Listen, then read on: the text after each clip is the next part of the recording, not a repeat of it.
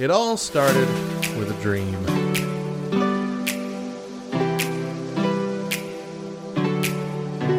This is so stupid!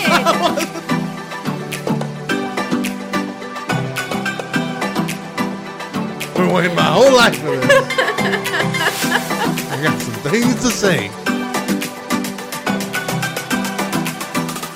I'm still slowly dying, but hey, we all are. Good morning, Back Row Radio. I'm Matt. And I'm Mo. And you're streaming The Morning Side Hug. Completely loving, socially awkward, and decidedly Christian. And we are a Back Row Morning Show, exclusively on backrowradio.com. On today's show, police opinions have gone to the extreme on both sides. We try to meet somewhere in the middle. Plus the latest news, random facts, and more. But first, today is June 22nd, and we got a holiday to celebrate. We do. It is National Onion Ring Day. Just going to go ahead and tell you that today is also a very awkward day because Matt has moved us, and I don't know where to stick my script so I can read. Move your coffee over here, or put your paper right there. But it doesn't fit right there. It'll fit enough, and it'll slide under. Okay. Oy. All right, so it's National Onion Ring Day, friends. If you've got a craving for all things deep fried, National Onion Ring Day is the holiday for you. On June 22nd, the nation celebrates the irresistible deliciousness of onion rings, often by eating as many of them as possible. It's unclear when onion rings were first developed, but an onion ring-like recipe appeared in an 1802 cookbook, and another surfaced in a New York newspaper in 1910. Texas-based restaurant chain Kirby's Pig Stand claims it played a big part in onion rings' creation, and fast food restaurant A&W helped them reach widespread popularity. There is still an ongoing debate over who deserves credit for the snack's creation, and cooks also still argue about how to best prepare and serve onion rings for the most flavorful results. Some onion rings are even made from an onion paste as opposed to an onion ring itself. This style of preparation can make it easier to eat the rings without accidentally yanking the onion out of the fried batter. However, onion rings first came to be, and however you prefer yours prepared, they are now a beloved snack across the U.S., the UK, Canada, Australia, Ireland, South Africa, some regions of Asia, and other corners of the world. They've also inspired countless spin-off snacks like Bloomin' Onions and Funyun chips. So no matter how you like them, grab a free onion snack for Good grief. Grab a fried onion snack for National Onion Rings Day. This thing's really throwing you off. Listen, I told you, I don't do well with change. I also realize that anytime that it's an ing in a word, I want to drop the G. Yeah, you don't say the G. Yeah. I know. Bloomin' onion. So onion rings are one of those things in my life that I've always really wanted to like. You don't like onion rings? They have to be a specific way. Oh my word. They have to be like the small thin ones that don't whip an onion out. Listen, I think that today Matt is trying to ruin every bit of friendship that we have worked on for the last 6 years. I enjoy Burger King's onion rings. The small ones that the onion is barely noticeable. You get the flavor, but you don't have the slimy onion all over. I'm so disappointed in you. I don't like Sonics so many levels today. Any of those big ones. I love Funyuns. That might be my favorite chip. If it even counts as a chip. It's in the chip aisle. I mean, it's in the chip aisle. And when you buy the what is it? I have no idea. The variety pack. Oh, gotcha. Yeah. Of chips, they come in there. But to me, the Funyuns are the ultimate road trip snack. That's really the only time that you go get Funyuns and eat them is when you're going on a road trip. I do agree they tend to lend themselves to travel. But that's also It's like the same with like corn nuts and all those other really smelly things. why do we pick the smelly snacks for the road trip snacks? That's true. But they do tend to be exclusively for road trips. Well, because when you're on a road, when you are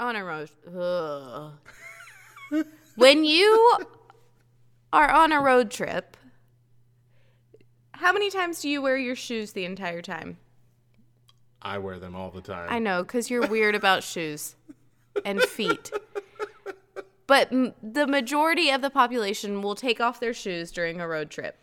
Whether I you're think the it's more driver, that I'm always driving. I don't think you ever take your shoes off when you're driving. Oh, Chris always takes his shoes off when he's driving. That's not illegal. It is illegal. You're also not legally allowed to drive with flip-flops on. Like, you have to be wearing actually sold shoes. I don't believe you. I don't believe you. You can look it up. I don't believe you. It's one of Clovis's weird, stupid laws. No, I mean, I'm pretty sure it's a standard law across all of America. I took driver's ed in flip-flops. So how does that make any sense? Anyway. You can blame the smelly snacks on the smell when everybody thinks it's your feet. That's where I was getting at. It's not even worth the joke anymore. Matt, the joke killer, came in and ruined everything with his facts. With his facts and datum. Whatever. So it's been a weird week. Started off really weird. Why has it been a weird week, Matt? I don't understand. I really don't. So let's see. Let me hear it. We had recorded all of our episodes for last Saturday. And a couple hours after we recorded, where, we're in this small space and we're facing each other. We're like 4 feet apart, yakking for 4 straight hours, spit flying everywhere, breathing in who knows what. Can't wear masks when you're recording because it muffles all of the words and the sound. Get a call. Hey, I hate to tell you this, but we just got informed that we might have been exposed to someone with COVID-19. So do with that what you will. Okay, Completely throwing a wrench into my whole life right then and there. I need you to know, okay? The person who called me and told me was like, I have to give you some really bad news, and I am so sorry, and I feel so bad. And I was like, it's okay, We were apparently exposed our very first stinking week back at church. Topher did sound and was in the sound booth with someone who, Topher is my oldest son, if you don't know. He was in the sound booth with someone who apparently tested positive for COVID. So then the media director had to call me and let me know that this is what has happened. And until her test results come back or 14 days from exposure, we weren't allowed to go back to church, which is like the weirdest thing to me ever. You can't come to church. So then I sat there and I struggled with whether or not to call and tell you. Because if you don't know Matt, he is the biggest worrier in the world.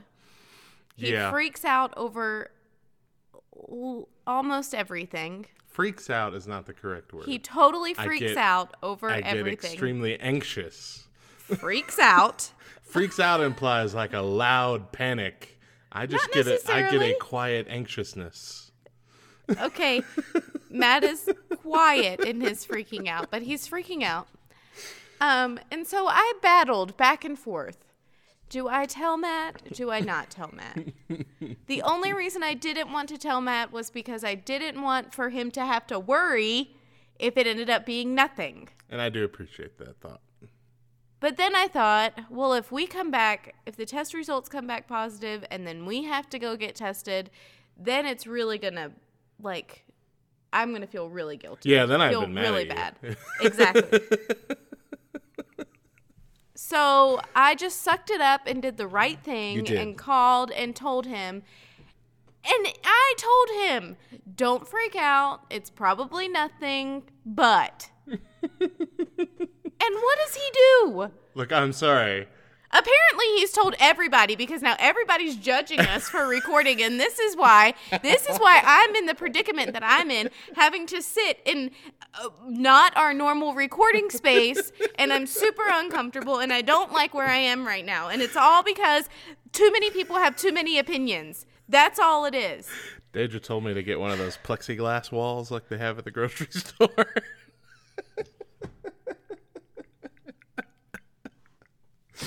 I would have rather you said, you know what, Mo, we're canceling recording. Nah. I would have rather that instead of me feel like I'm some kind of leper. Yes.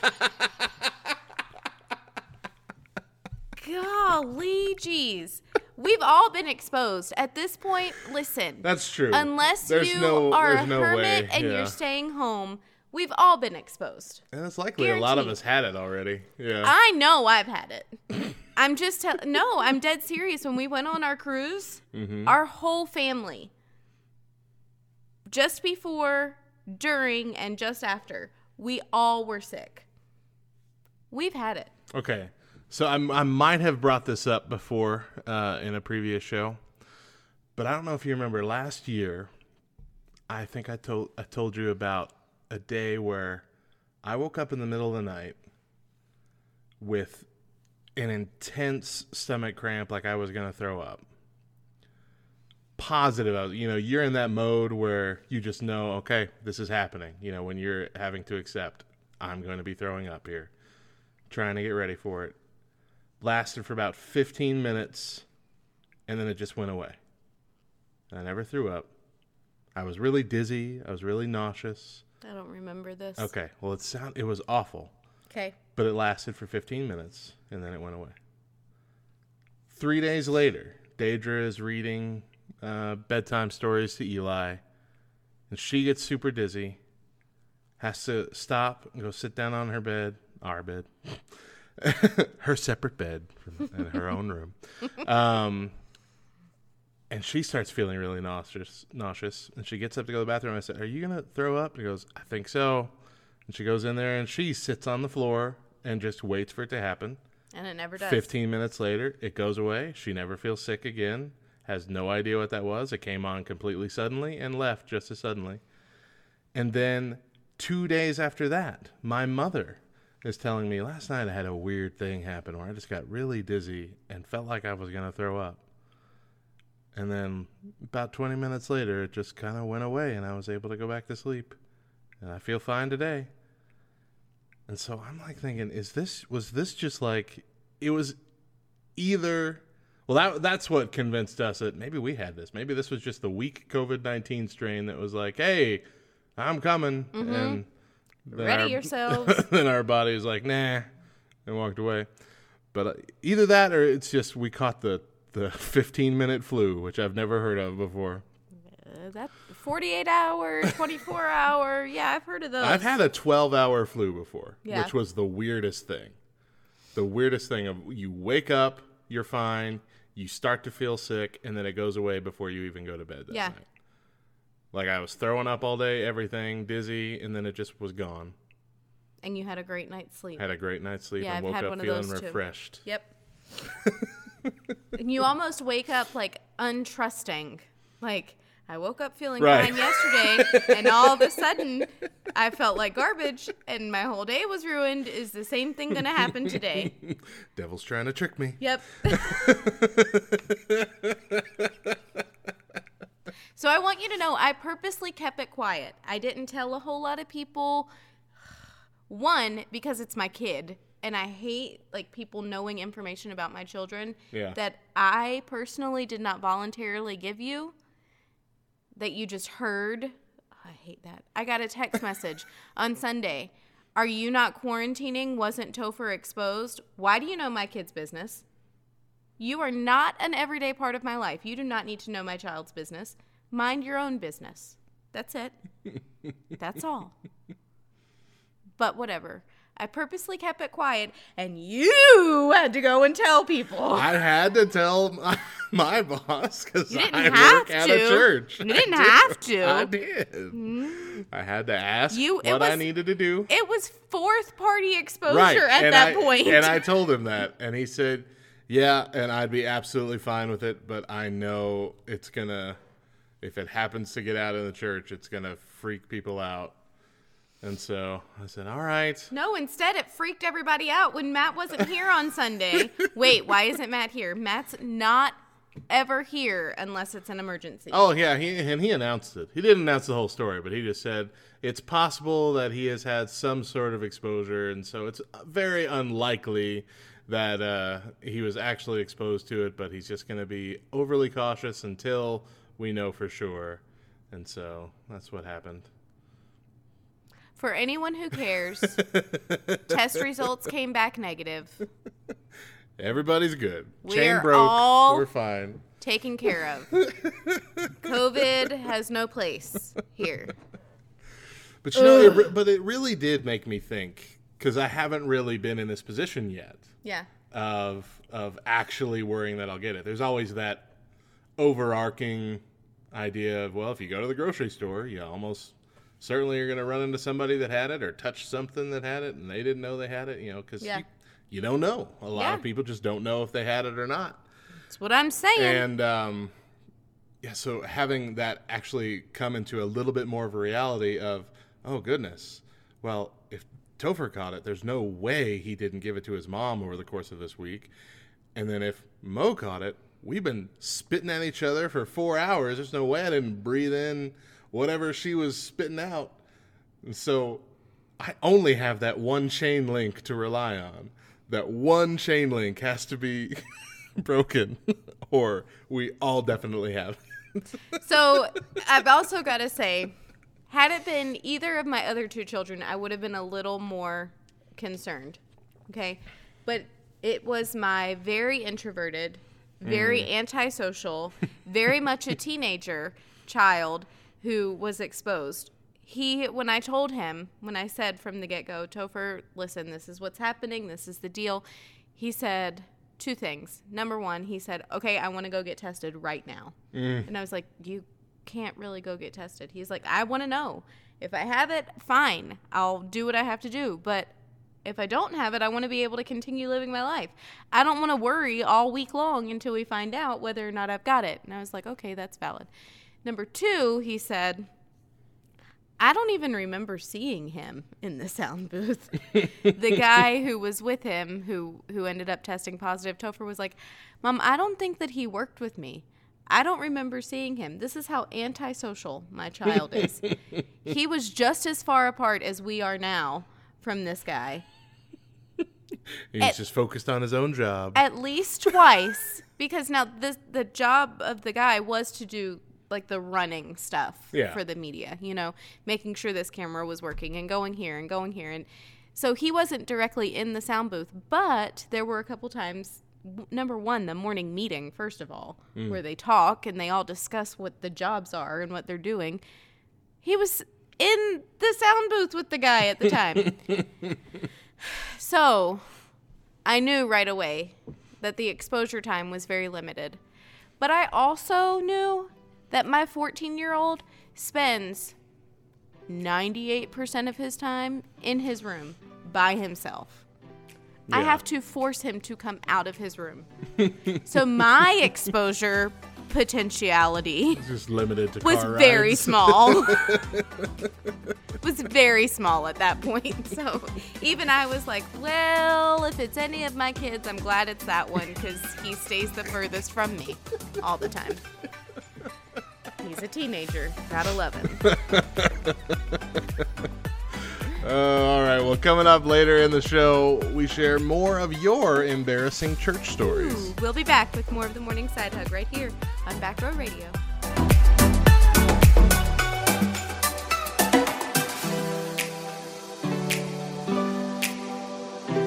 You're listening to the Morning Side Hug. We hope you're enjoying our mix of music this morning on Back Row Radio. We'll be sharing more of your embarrassing church stories when we come back, but first, We've got a giveaway. To celebrate 2 years of Back Row Radio, we're giving away a prize pack with 3 books in it. Ooh. You know, radio is an old form of media. You know, it's got this romantic feel about it because it's not Spotify. You know, it's not Pandora, weird things where you just get to pick whatever music. How do you get exposed to new music then, guys? So you know what? We also want to pay tribute to another form of old media, and that's reading books, actual hard copy books in your hands. They make those still?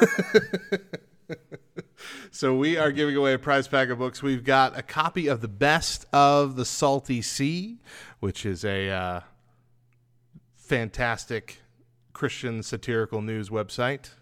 We've got a copy of my sci-fi novel, The Flesh, and then we have a book called Spiritual Warfare, Unlocking the Path to Victory by Pastor Dr. Johnny Funderburg, whom you have heard on our Sunday midday for pretty much the entirety of Back Row Radio as he brings us a sermon each week. And so we're giving away all that plus a stack of Back Row Radio stickers. To enter this giveaway, you just need to go to backrowradio.com/giveaway. We will choose one winner at random next Monday.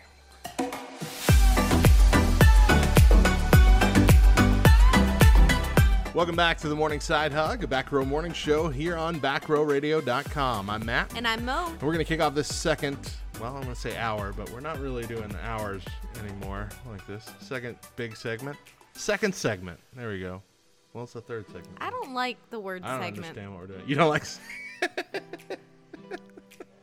We need to come up with a better word. Bugs? Segmented bodies? I just don't like it. It's a cringe word. I don't like it. We're going to kick off this. What else would you call it? I don't know. I was about to say segment again. How do you say it? The second portion of our morning show. We kick off this portion with 5 random facts. 5 random facts. When Prince passed away, he left no will detailing how his multi-million-dollar estate should be distributed. Within 3 weeks of his death, more than 700 people claimed to be one of his half-siblings or descendants. Wow. You know? It's a possibility. The characters on children's cereal boxes are often designed to look down, allowing them to make eye contact with kids at the grocery store aisle. Ah, genius. Those marketing schemes. This year, students starting high school in the fall will have been born in 2006. Actually, Topher was born in 2005. So. But I mean, yeah. But there will be students who were born in 2006. Yeah, but it says, it makes it sound as if all students that are starting high school in the fall. I get you. There's a cutoff date. I think October.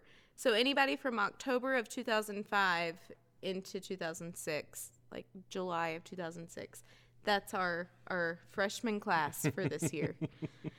Carrots were originally purple. The orange carrots we are familiar with today began as a hybrid designed to taste sweeter.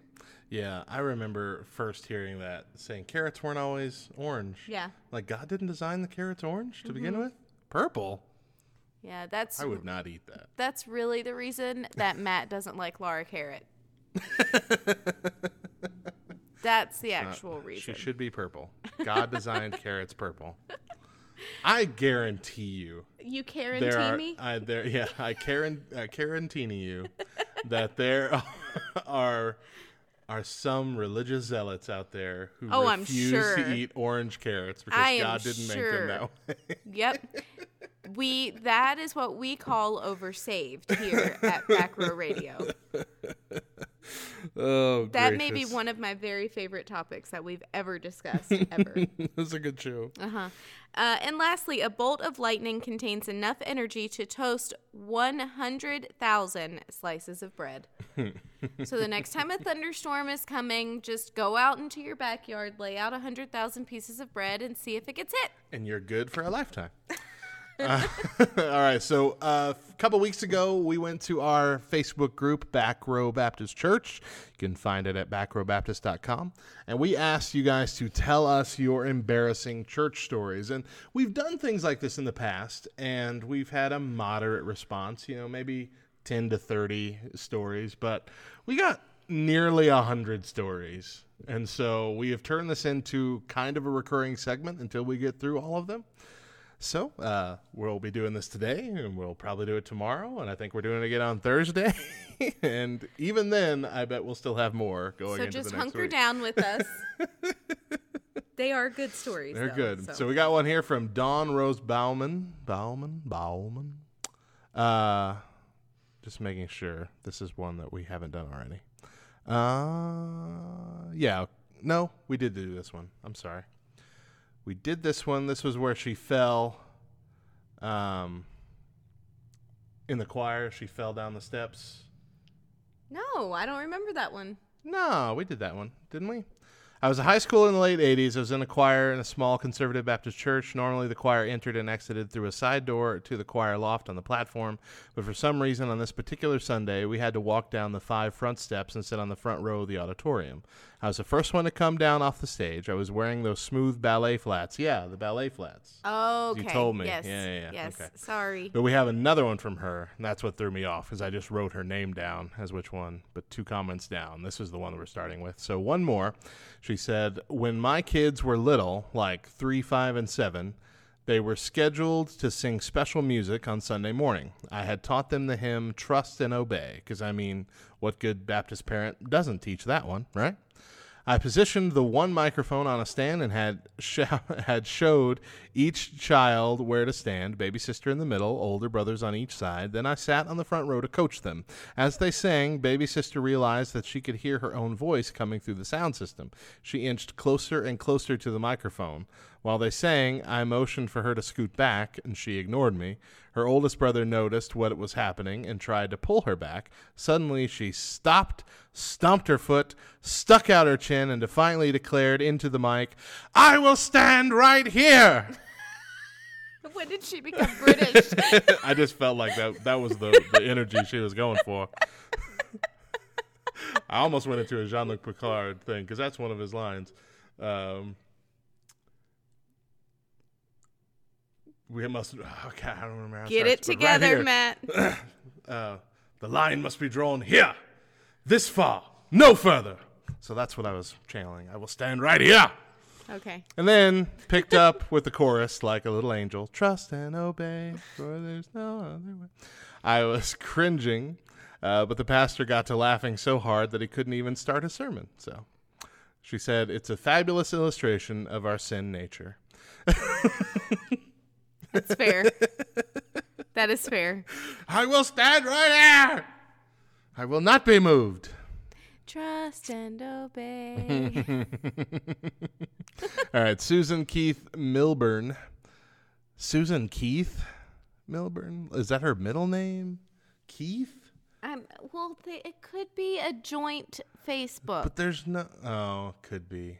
I hate it when people do that. You and me both, friend. You and me both. Especially when it's like their birthday on Facebook. Which one? Whose birthday is it? No, listen. Then it's always awkward when they make a comment on your post, because it's like, wait, if this came from Mary, it's okay. But if it came from Steve, it's super inappropriate. Like, I need to know. And they're totally oblivious to the fact that we're all having to guess who's the one that's commenting. Yes. No, I straight up say, I need to know who wrote this. Was it you, Mary, or Steve? Everybody who has a joint Facebook account has to put in parentheses, Steve here, Mary here, at the beginning of the comments. You have to. It's your duty. It's your duty. Exactly. If you choose to have a joint Facebook account with your spouse, you then have to do us the service of allowing us to know who it is that is commenting on each post. So, if this is Susan and Keith Milburn, I don't know who's telling the story. But if Keith is your middle name, Susan, that's a weird middle name.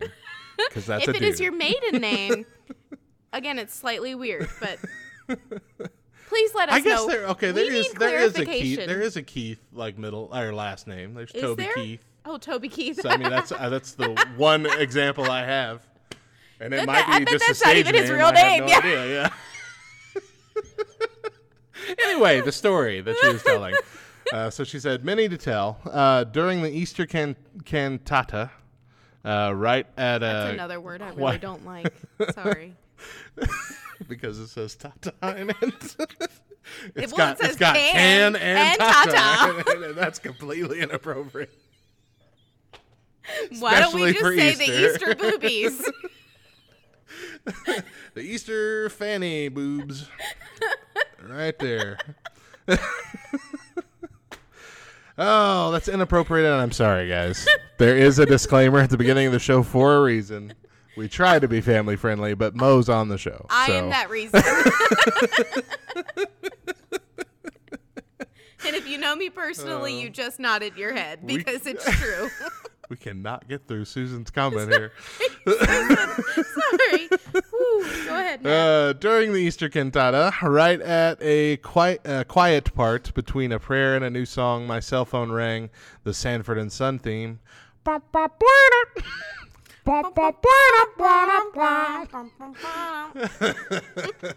not going to lie. I have had that as my ringtone at one point as well. It was from Scrubs. It was when they sang it on Scrubs. Really? Just like we did right now. Number 2, my son Josh was acting up during worship. Actually, during a prayer request, I stood up and walked out with him thrown across my shoulder to get things straight between us. And the pastor didn't miss a beat. And keep little Josh in our prayers for the next few minutes. That's fantastic. That is awesome. Number 3, same blessed little boy, but 10 years later, eating at a fellowship and blurts out, the chicken sucks. I was mortified. Quickly reprimanded him and then asked the natural but very bad question, where did you hear that word? He said, you say it all the time. Ouch. Last time I said that word, LOL, and last time I said that word, laugh out loud, and I made the chicken salad, by the way. She made the chicken that sucked. The chicken sucks! Oh, my gosh. You know, that word, and she even bleeped the word here. It's, S with 3 asterisks and then KS.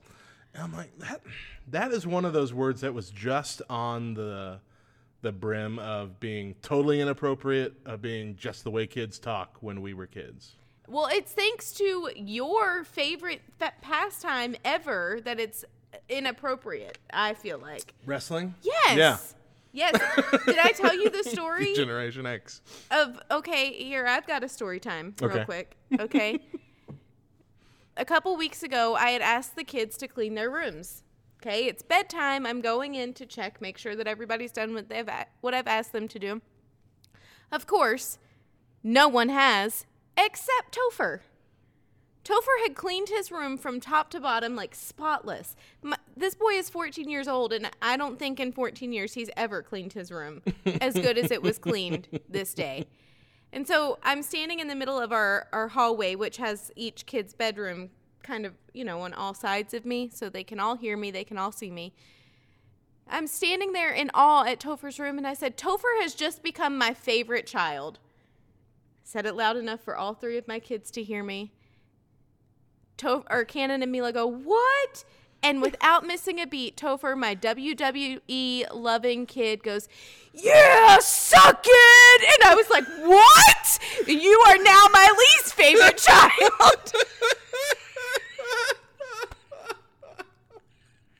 In that instant, in a second, he went from being my favorite kid to my least favorite kid. And I had to explain to my 14-year-old what suck it means. And why it's inappropriate. Do you know what you just inferred to your siblings? What it is? It's terrible.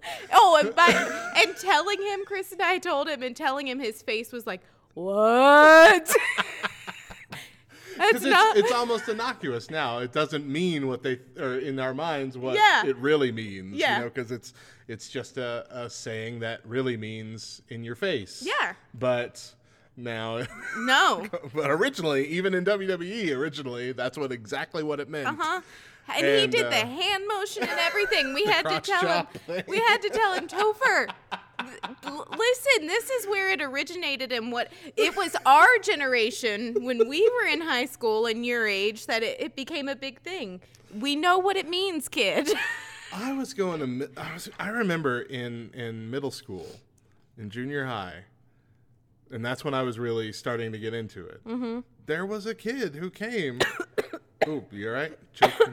Mo's dying. Hold on. Mo's got the COVID. She's got it after all. I was just about to say it was coffee down the wrong pipe, not COVID. I'm good. Ugh. We had a kid who wore a D-Generation X shirt that said that on there with just the U being asterisk out. Yeah. And I'm like, really? Our teachers? I remember thinking even then, this is inappropriate for school. But even now, even in the WWE, they don't say the word. Like every now and then in the last couple decades, they have like a little reunion with the two main guys from D-Generation X. And they don't say the word. They say the phrase, "We got 2 words for you." And then they let the crowd yell it out because they're trying to do, not TV-14 anymore. They're trying to be TVG or TVPG, appropriate for... Well, it ain't working. It's not working at all. But no, I was thinking about this actually the other day when I was adding more music to the radio station. I did a big music upload the other day. And one of the songs that came up from, I think it was 2003, was from MXPX. And they released a really popular song, but it got no airplay on Christian stations because it was like a love song, and it was called "Everything Sucks When You're Gone." Okay. So it's about being, alone when his girlfriend's gone or whatever. And I remember that being such a big controversy when it came out. Mm-hmm. Like there were parents saying, "You will never listen to MXPX again." All this kind of thing. They had to.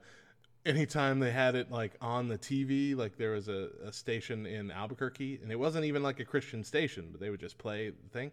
It was censored. The word "sucks" was censored, even in the song, but also just like written out. It was all censored. I'm like, this is not the F word. Yeah. And that's the thing to say.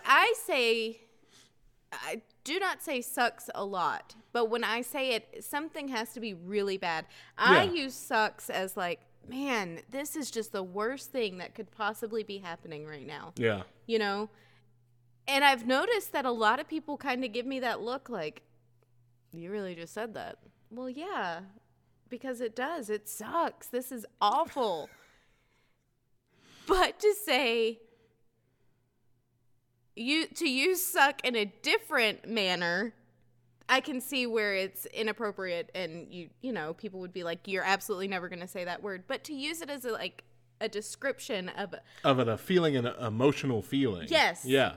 Yeah. It feels like it makes perfect sense. I feel like there's not many other words that you can say that give the effect of how bad or how difficult something is. But at the same time, people would use that same argument to use the dirtier 4-letter words.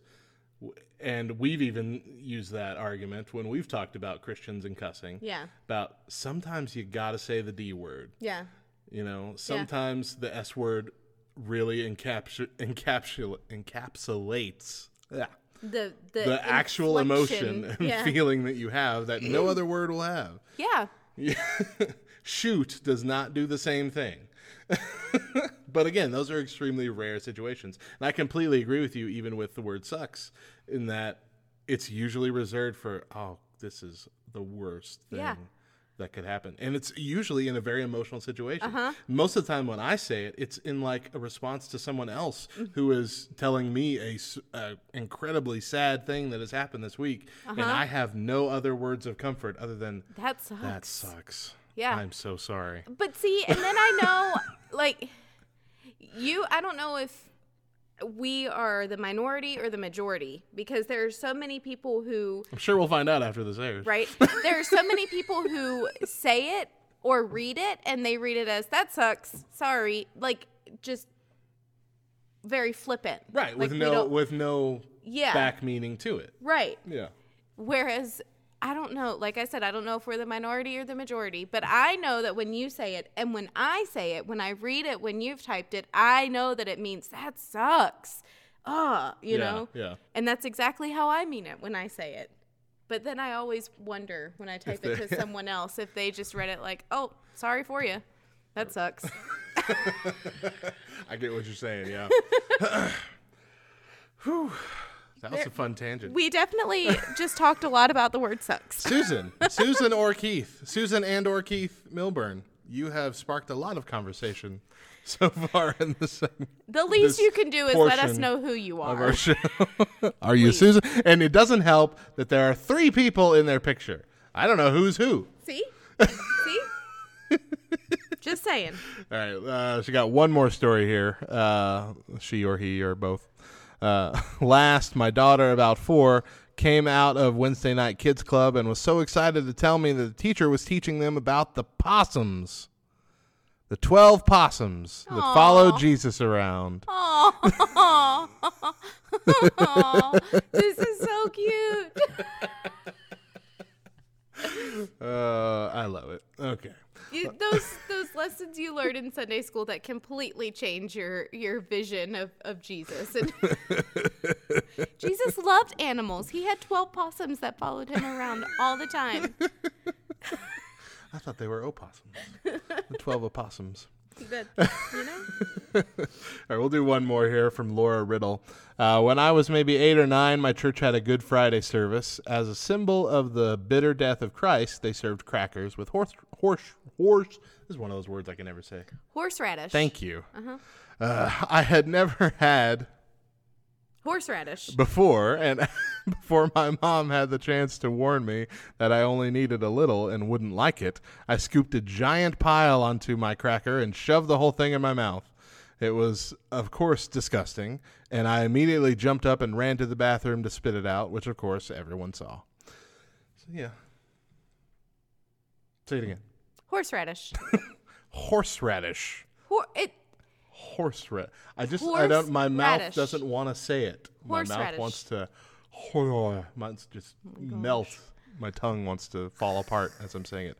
Horseradish. Seriously? Wow. Can you say horse? Horse. You barely can say horse, apparently. Horse. Radish. Horseradish. Horseradish. Horseradish. Horseradish. Horseradish. Hey, I have a question for you. What's that? Earrings, a necklace, bracelet, watch. What are those things? Like, what category would those things fall into? What would you call that? That's all. Jewelry? What is it? Jewelry. Okay. My family says jewelry, and it's pissing me off. That's another word that we probably shouldn't say. Oh. All right, so for everybody who wasn't yet offended, here we are. And look, we're not always this bad, but this segment, portion of our show, because segment was offensive to Mo. We can't say segment, but we can. I think we better end right there. Coming up later in the show, we're talking about the police. We'll be back with more of the Morning Side Hug right here on Back Row Radio.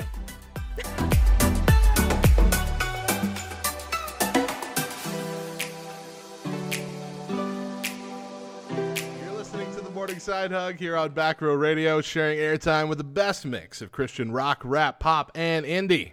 Coming up next, we're talking about the current state of police in this country. But first, here's Not Another Bible Study with Kyle and Matt. Hey, man, so we left this story seeing that God saw the Ninevites' actions in Jonah, that they had turned from their evil ways. So God relented from the disaster he had threatened them with, and he did not do it.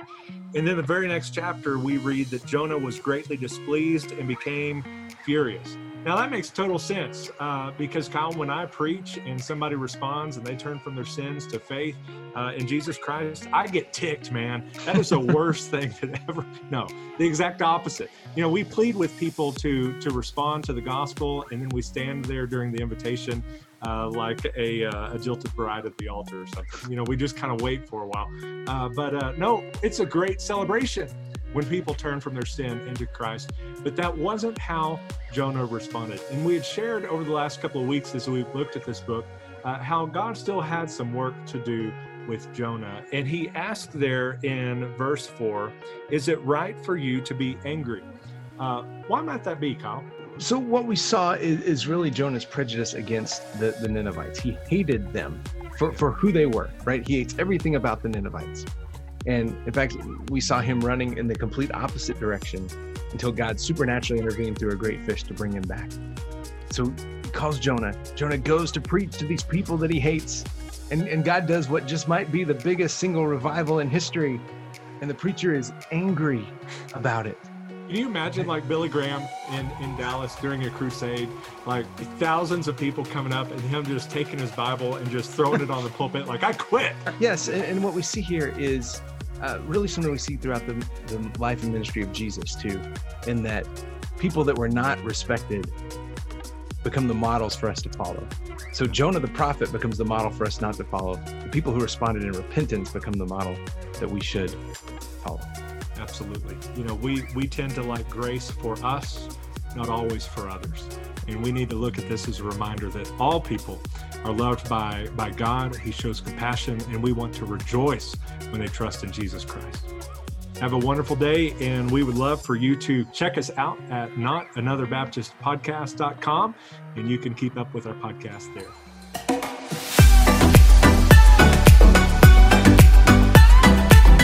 Welcome back to the Morning Side Hug, a Back Row Morning Show here on backrowradio.com. I'm Matt. And I'm Mo. And it is time for our main segment. And today we're going to be talking about something that is kind of impossible to avoid, which is kind of how every week has gone for the last month or year. so. Since 2020 began. That's fair. That's fair. Oh, man. It just keeps on coming, y'all. All right, so police. We're in this weird limbo. So we've been talking about the George Floyd case, obviously, the last couple weeks. We had our buddy Rafer on, talked about Black Lives Matter. We've talked about the riots and the protests and the difference between the two. But we're at the point now where things are coming to a head in a weird way, in an unhelpful way, in my opinion, for what we're trying to do. So we talked a little bit last week about Chaz. Remember Chaz, the Capitol Hill Autonomous Zone in Seattle? Yes. Which they realize they don't want to call themselves autonomous anymore because they want to be able to call in the EMTs and the ambulances and stuff. Okay. So they renamed it the Capitol Hill Occupied Protest. That's what it was. They're trying to go back to the Occupy Wall Street, so now it's CHOP. Okay. But people are still calling them Chaz. But that's fair. I've watched a lot of videos of people that go into Chaz and see what it's been like and things. And during the day, it seems actually very friendly. It kind of seems like a bit of a hippie commune kind of thing, and handing out water and all this, being real nice. And then the nighttime videos, not so great. Violence and, again, fires and things of that nature. So it's been weird. But the one thing that I see everywhere in these videos is spray paint of 4 letters, ACAB. Okay. And that stands for all cops are bass, that word.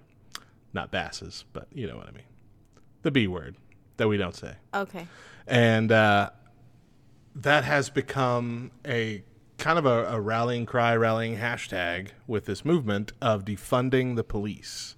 So I had an argument with someone, an impromptu argument with someone on Facebook that I didn't expect to have, someone I've never met, about the idea that he claimed to me, obviously nobody is saying that we want to abolish the police. And I thought, no, that's clearly the message that I've been hearing. And in fact, we had in Minneapolis, where George Floyd died or was killed, we had a situation where the mayor was in the middle of this protest and was asked directly by the person that was leading the protest at the time over megaphone, we want to abolish the police, and we want to know, it's a yes or no question, will you abolish the police? And as he's sitting there kind of thinking and clarifying the question, she's clarifying what she's saying. Saying, I'm talking about no more. We want no more police officers. We want no more people roaming the streets with guns. Will you abolish the police? He very calmly said, I am for making reforms and changes. I am not for completely abolishing the police. At which point, this entire crowd that he was surrounded by turned on him. This is a Democratic mayor. This is a mayor that clearly sides with a lot of these things that the protests are standing for. Right. But the one thing that he thinks is over the line here, at least, the one thing in this situation anyway, I don't really know all of his politics, but I'm not going to abolish all the police, just no police. Right. And they called him a racist, chanted racist go home, said get the F out, booed him all the way. There's a whole video of him just sheepishly walking through this entire crowd and leaving. And I thought to myself, this was the moment that the Black Lives Matter thing switched to liberal causes. This is where that protest changed from, defeating systematic oppression to a political agenda.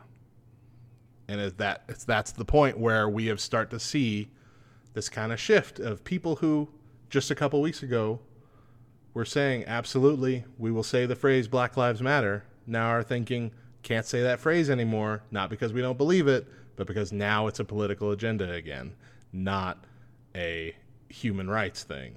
Yeah. You know what I mean? Yeah. It's now a loaded statement again, which has been the problem that we've had with it in the past, or at least I've had with it in the past. So we had, let's see, in response to this, of course, Cops, Live PD. Originally they said they were canceled. Now they're just saying they're going to be retooled. Which It's one of my favorite shows, y'all. I mean, I feel like, wouldn't it be better that we have more cameras Oh my gosh. on the police? Okay, but can I just say, through Live PD, Chris and I have had, and I feel like if anyone would actually watch Live PD, you would be able to see, we've had so many good conversations, Chris and I, as a couple, over watching Live PD. There's been one instance where I watched it and kind of went, they treated them unfairly. Yeah. The way that they handled that situation was based completely off of race, and you can tell, you can see, and that's not okay.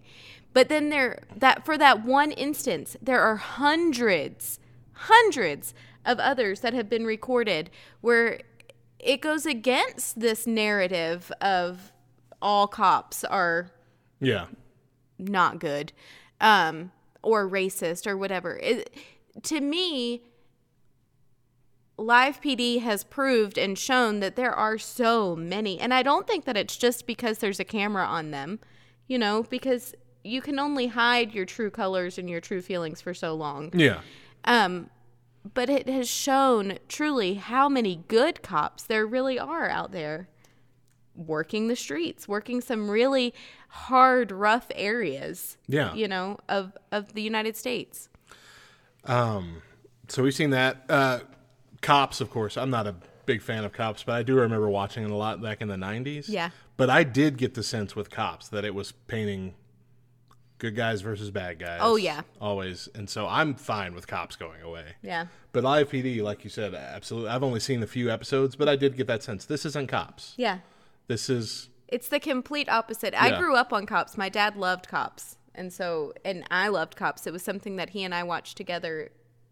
But it was like Jerry Springer. It was very vein, much good guy feeling, versus bad guy. It was like we're here to see lives implode. That's what Cops felt like. Mm-hmm. Yep. Whereas with Live PD, you see, walls being broken. You see cops going out of their way to help and to serve the community. Yeah. For the better, not to just put anybody they can in handcuffs and take them in, or write anybody they can a ticket and take them in, which is what Cops always was. Right. Absolutely. So that is the whole purpose, it seems, behind this kind of movement, is that we're trying to the idea that we're going to abolish the police nationwide is an unrealistic one, and I think everybody who's calling for that knows that. But in order to placate those desires without actually having to do that, it seems society is starting to cave into saying, okay, we just won't present police as good guys. And so original stories came out saying that Lego was no longer going to produce like police sets. Mm-hmm. And that, I believe, has been walked back now to where they're just not going to like promote them anymore. Like, they're still going to have them. They'll still make them maybe, but they're not going to like hype them as some big thing, live out a cop's life in this Lego set. But they also came for Paw Patrol, y'all. And it sounds like it was a joke. I for real thought it was a joke. And it might have started that way as like a tweet or a joke or something, but it spiraled. It spiraled into legitimate opinion pieces in newspapers and online about how having police officer cartoon figures only lures children into this false sense of security with police officers, that they're all good. And I'm thinking, gosh, why would we want to go against that? Why would we want to demonize police officers all across the board? Because that's cutting with this wide swath, mm-hmm. which is the exact thing that we're trying to stop doing to communities and people of any kind of genre in life. Mm-hmm. We don't want to cut with wide swaths. We don't want to paint everybody with the same brush. Exactly. It should be an individual basis when it comes to condemnation. Mm-hmm. It should never be a ACAB. Should never be a all blank R whatever. Mm-hmm. Yeah. There are so many white women who I don't want to be associated with. There are so many, there are so many Christian women who I don't want to be associated with. There are so many moms who I don't want to be associated with. There are so many women who are 35 who I don't want to be. But just because I am all of those things, I am a white Christian mother who's 35, that does not mean that I am like all white Christian moms who are 35 years old. Mm-hmm. And that's basically what we're doing, is we're just saying that if you fall into this category any way, shape, or form, then you are like everyone else who is in that category with you. Right. And that's not fair. I hate using the word fair because it's so childish. But when you consider it, it does not make sense. Yeah. It does not make any sense whatsoever. So in the Black Lives Matter movement, of course, which really got kicked off again with the George Floyd case, we're talking about the racism that exists within, the systems of America. And of course, there's going to be some in our police systems, but everywhere. There's going to be that little hint of systematic racism within it. We can come to accept that. What we can't say is that because there were 9 cases where an unarmed black man was killed by a police officer, that means the millions of police that we have in America are responsible. Right. And thus should be punished and even hated and vilified. Mm-hmm. Did you see the video of the lady cop at the McDonald's this past week? No. So this woman, I don't remember her name, and I'm sorry I forgot to pull this up before the show started. Who she placed her order at McDonald's on the app before going for breakfast. Okay. When you place the order, the idea is that it's gonna kind of be ready. She goes, she gets in line, she was waiting at the window. They come out and ask her what her order was. Then they ask her to pull up and wait in the parking lot.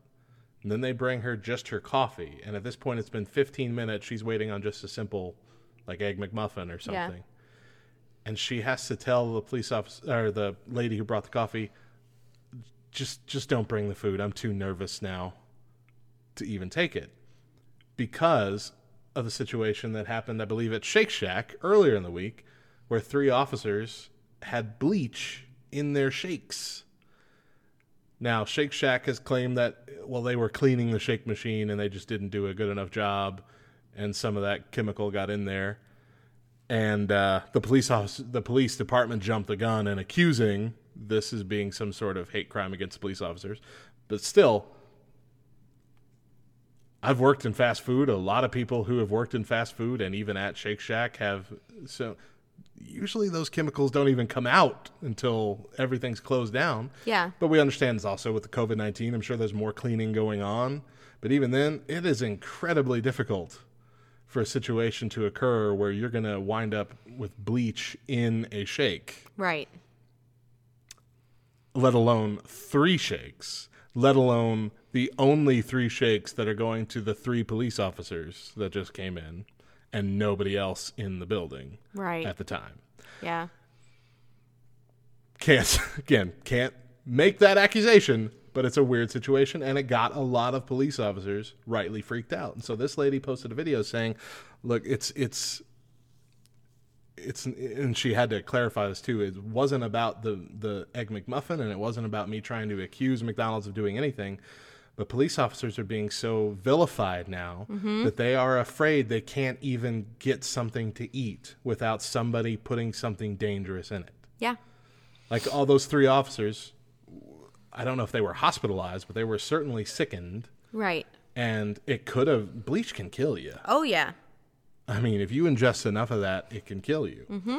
And by enough, that's not like having to down a whole cup. You could easily kill with enough that could be hidden in a shake. Mm-hmm. Absolutely. And so to be a police officer and to sit there in the situation where this food's usually ready to go even when you don't pre-order it, you know? It's an Egg McMuffin. They sell 1,000 of those every morning. And I've had to wait for 15 minutes for this. What are they doing to this? Mm-hmm. You know? Yeah. And so even though likely they weren't doing anything, because that happens at McDonald's. McDonald's gets backed up. Sure. Whatever. Just that fear that was in the back of her mind, she was trying to voice. She was saying, please, in this whole wide swath cutting, essentially exactly what we're saying. We're trying to do our best. And there's so many of us who are trying to do our best, and now we are living in fear for our very lives. And the response to that was, she's crying over an Egg McMuffin. That was the response. And it wasn't about that at all. It was about the systematic fear now that we have going through, where we have gone so far in the opposite direction, and there are so many people now who are afraid to stand up for the police because they're afraid it's going to look like they're against Black Lives Matter. Yeah. Yeah. And it's I think what's so heartbreaking for me, there's so many levels of heartbreak in this situation.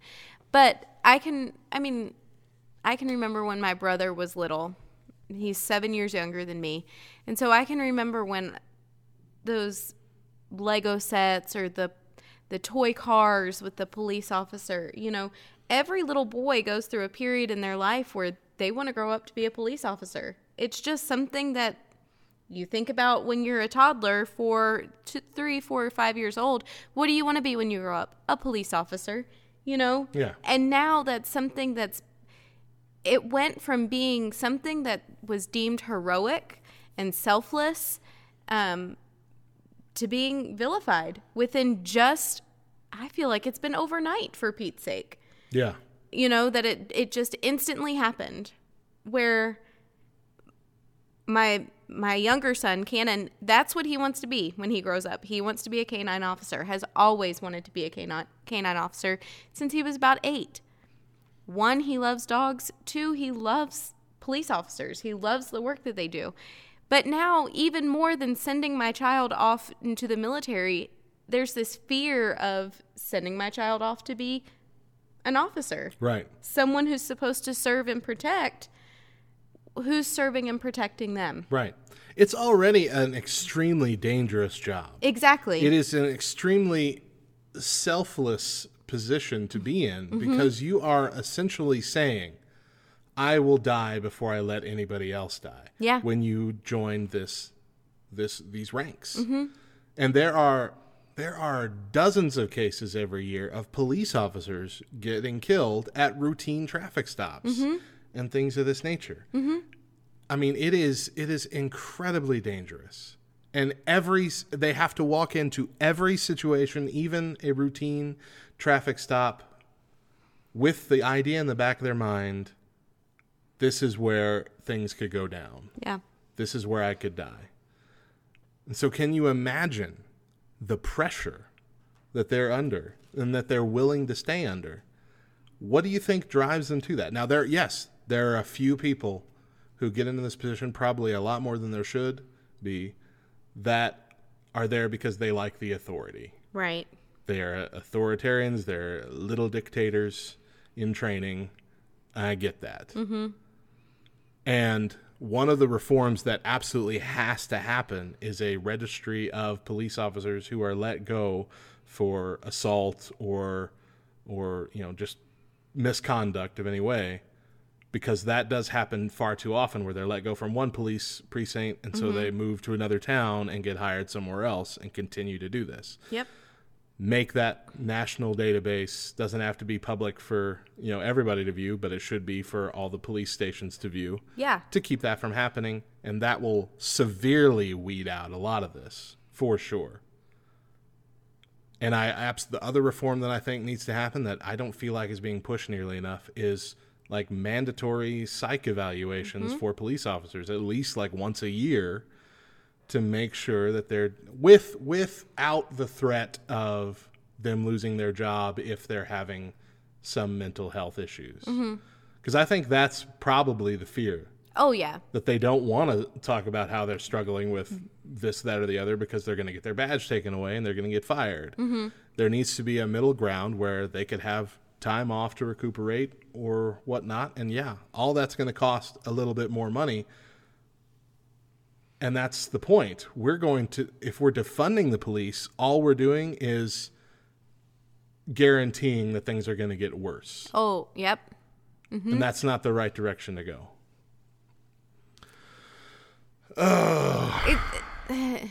It's just depressing. It's going to cost us something. Yeah. It's going to cost us something. And for far too long, we've just allowed it to cost lives. Yeah.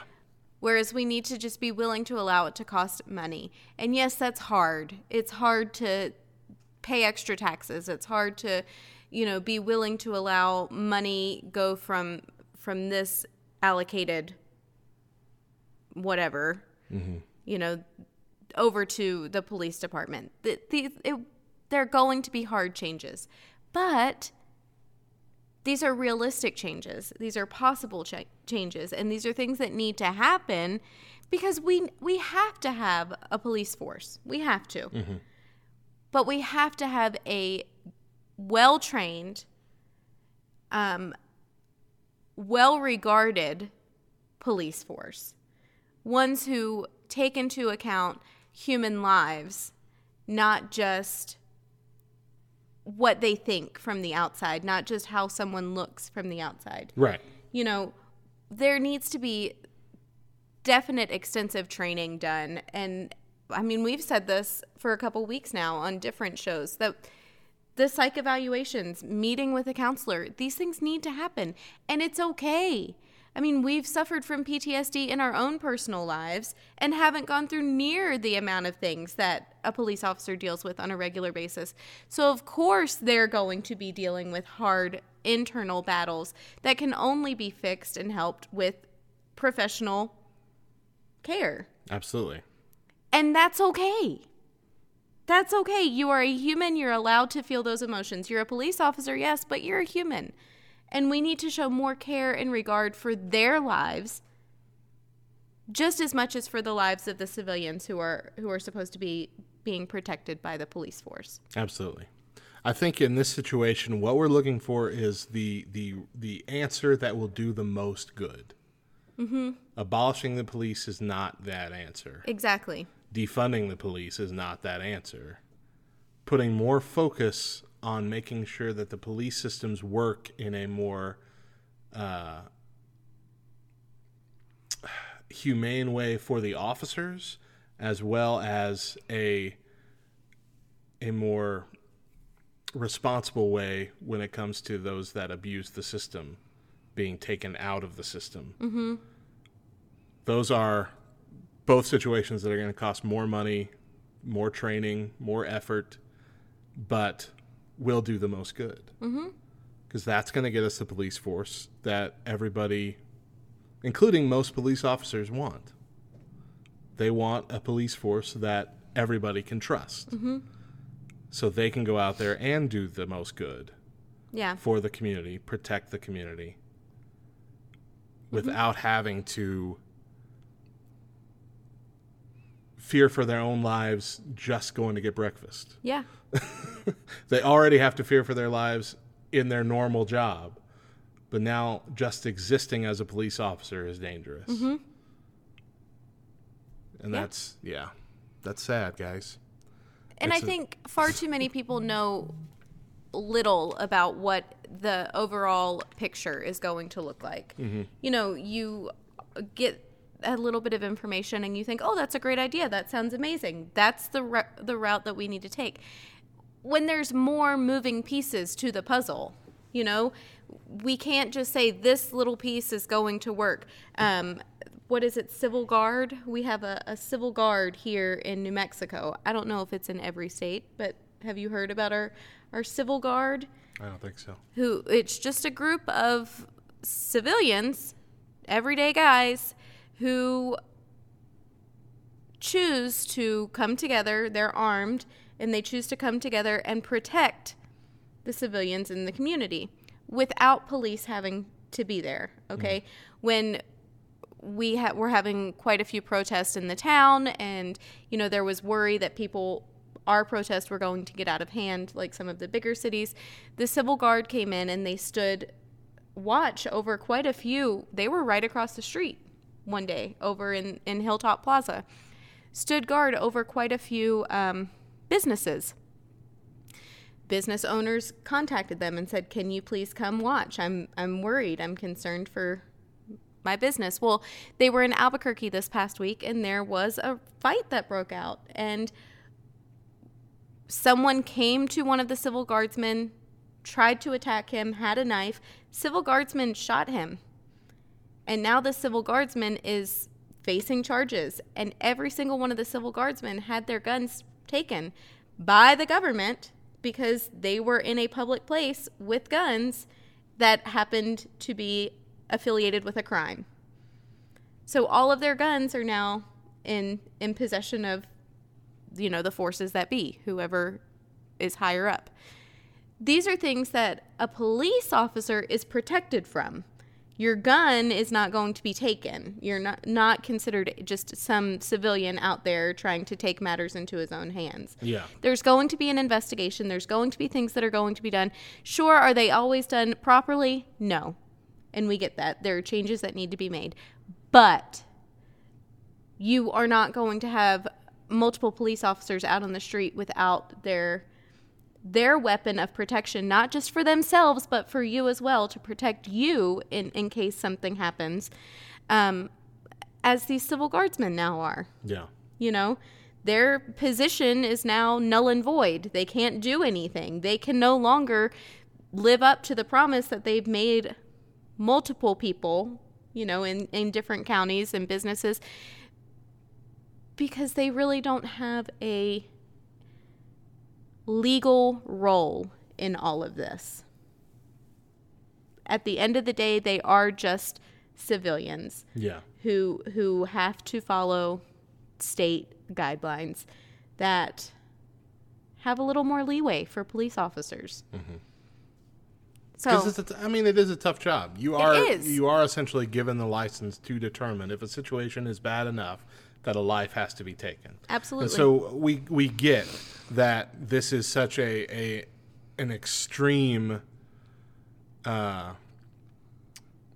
responsibility, and so it has to be taken extremely seriously.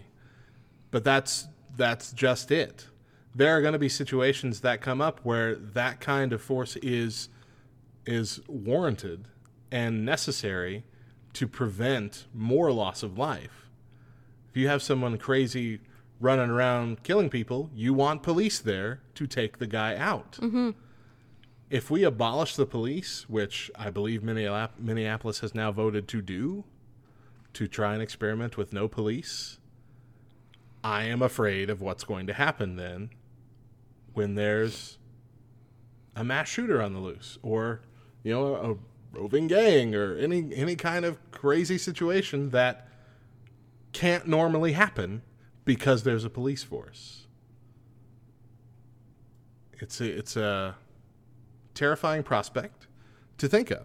Mm-hmm. And that's when we give rise to people kind of like the Civil Guard that you were talking about, but maybe without the training, or without the care, or without the idea that they're there to protect, but instead they're there to enforce. Mm-hmm. That's when we start to get crazy militias and weird things popping up all over the area. And just like in Chaz, they have their own police force that has been just brutally beating up people who do things they don't like. Not even things that are illegal, or not even things that are hurting them, but just in opposition to what they're saying, or what they're doing, or what they want. Mm-hmm. Just beating the living tar out of people. Yeah. I mean, that's not police, and that's how things are going to go if we abolish the police. We need better police, absolutely, but we have to start with what we have and build on it, not wipe everything clean and think that we just don't need them, and then just watch how the world devolves into chaos. Yeah. And it's one of those things, Matt. I don't know if I'm just one of those people that tends to overanalyze things. We talk about this regularly. You? But I just think about the bigger picture of it all. And if we abolish the police force and we just have civilians out there doing what people are considering their civil duty, taking things into their own hands, protecting others.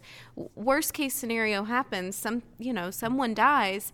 Well, they don't have those laws to protect them. You have now taken someone's life. You are most likely going to go to jail, go to prison for a certain amount of time. Our prisons are already overrun. They're about to get even more overrun. Because you're going to have all these people who think, well, I can do this job. I can step in and I can take matters into my own hands. And you're not going to be able to do the job properly. And there's not going to be You have no training. Yeah. There's not going to be laws there to protect you in worst case scenario. There's not going to be body cameras to defend your story when things go awry. Do you know what I mean? Yeah. It's just, I don't understand how anybody can. I do understand, because you're thinking for just in that tunnel vision of, okay, this looks like a good idea. This sounds great. But you've got to look at the bigger picture and just see this has the potential to be incredibly, incredibly dangerous. Far worse. Yeah. A far worse payout. On so many levels. Mm-hmm. All right. Well, I think we've talked that one to death, and we're exhausted. So I don't know how far this is going to go. I'm really hoping that we kind of wake up and defend our boys in blue a little bit more. boys and girls in blue.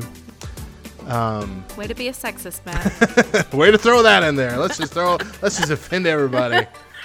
Right here. This has been an offensive episode from the get-go. So, 100% offense today.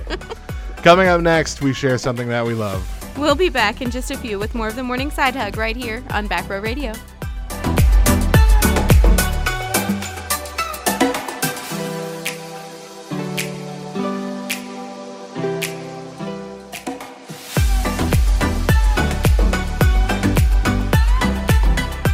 Welcome back to the Morning Side Hug as our show is coming to a close for today. But first I want to share with you something that I love. So did you see I Can Only Imagine? I did. So that was a really good movie. Mm-hmm. Especially when you judge it against like other Christian movies. You know, this was a more well-made, cool retelling of the story of Bart Millard from Mercy Me. It was all right. I didn't love I Can Only Imagine. I wasn't a huge super fan of it. Yeah. It was a good movie, but I wasn't a huge super fan of it. Right. And it's because it was focused heavily on the music aspect and the band aspect and not as heavily on Bart Millard himself. There was a little bit with the story with the father, but a lot of it was like half and half. Yeah. Personal story and half musical journey situation, which I get because it's about a band. But then we had, from the same people, just came out, I Still Believe, which was the retelling of the story of Jeremy Camp. Mm-hmm. So have you seen this one too? Yes. Hot dang. So good. What a great movie. Not just for a Christian movie, really good movie. So when I went into it... Sad, though. Super sad. Chris had to leave multiple times during the movie. But I went into it with the mindset of how I felt watching I Can Only Imagine. Yeah, me too. Great, okay. It's going to be a good movie, but whatever. But I watched it and was like, oh my word, this is phenomenal. Mm-hmm. It was amazing. I loved it. And it's almost exactly how I've read his story in the past of how his life went. Yeah. Just a crazy, I don't want to give away any of it because it's a movie you need to watch. It is incredibly sad. It is a heart-wrenching, not just heartbreaking, heart-wrenching. Like your heart is a sponge and someone is squeezing it out of all of its juices. Like it kills you. Yeah. But it is such a great movie.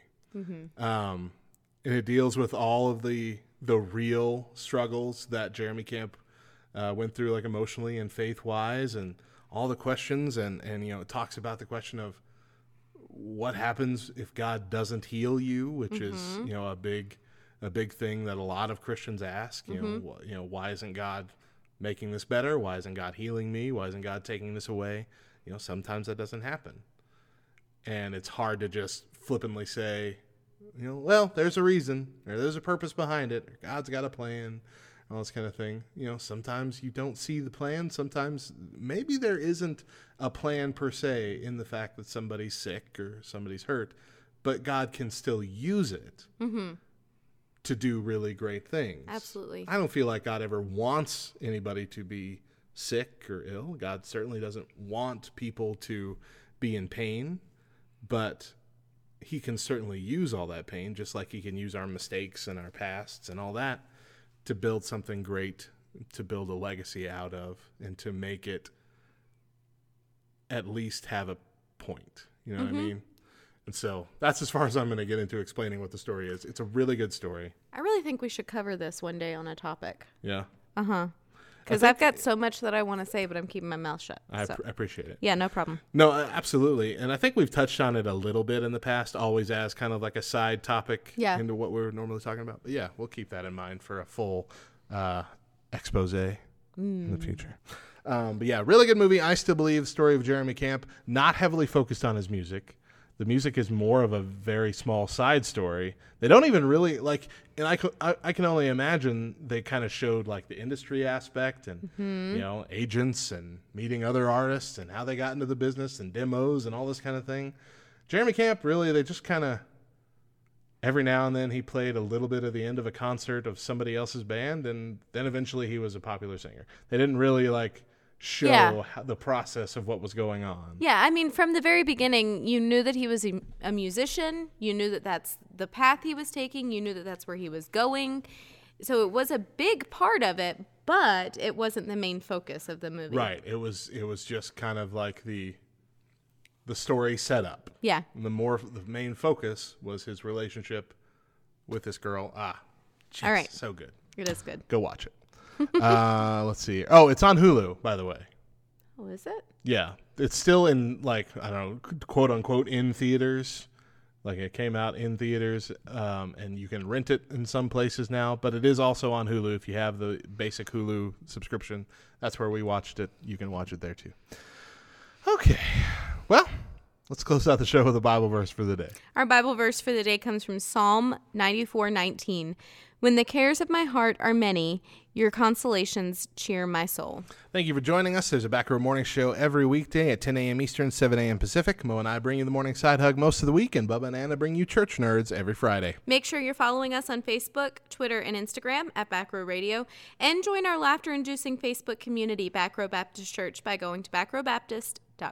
If you miss a morning show, you can subscribe to the podcast version of the Morning Side Hug on Spotify, Apple Podcast, and most podcast apps, and catch up with our new Monday through Wednesday shows. The podcast of our Throwback Thursday episodes are reserved for our Patreon donors, as well as other bonus content and incentives. If you listen to Back Row Radio and want to support the work we do, please consider partnering with us by going to backrowradio.com/partner. Any size donation will get you our private podcast feed. And one last reminder is our giveaway. We're doing our giveaway to celebrate 2 years of Back Row Radio. We've got a stack of books. Go to backrowradio.com/giveaway for all the details of the prizes and how to enter. It's very simple. And we'll be giving that away to one of you lucky listeners next Monday. That's it for the show. We'll be back tomorrow. We hope you will too. Once again, I'm Matt. And I'm Mo. Remember that Jesus loves you. I think we could all use some onion rings. And if you see us around, we'd love a side hug. Bye.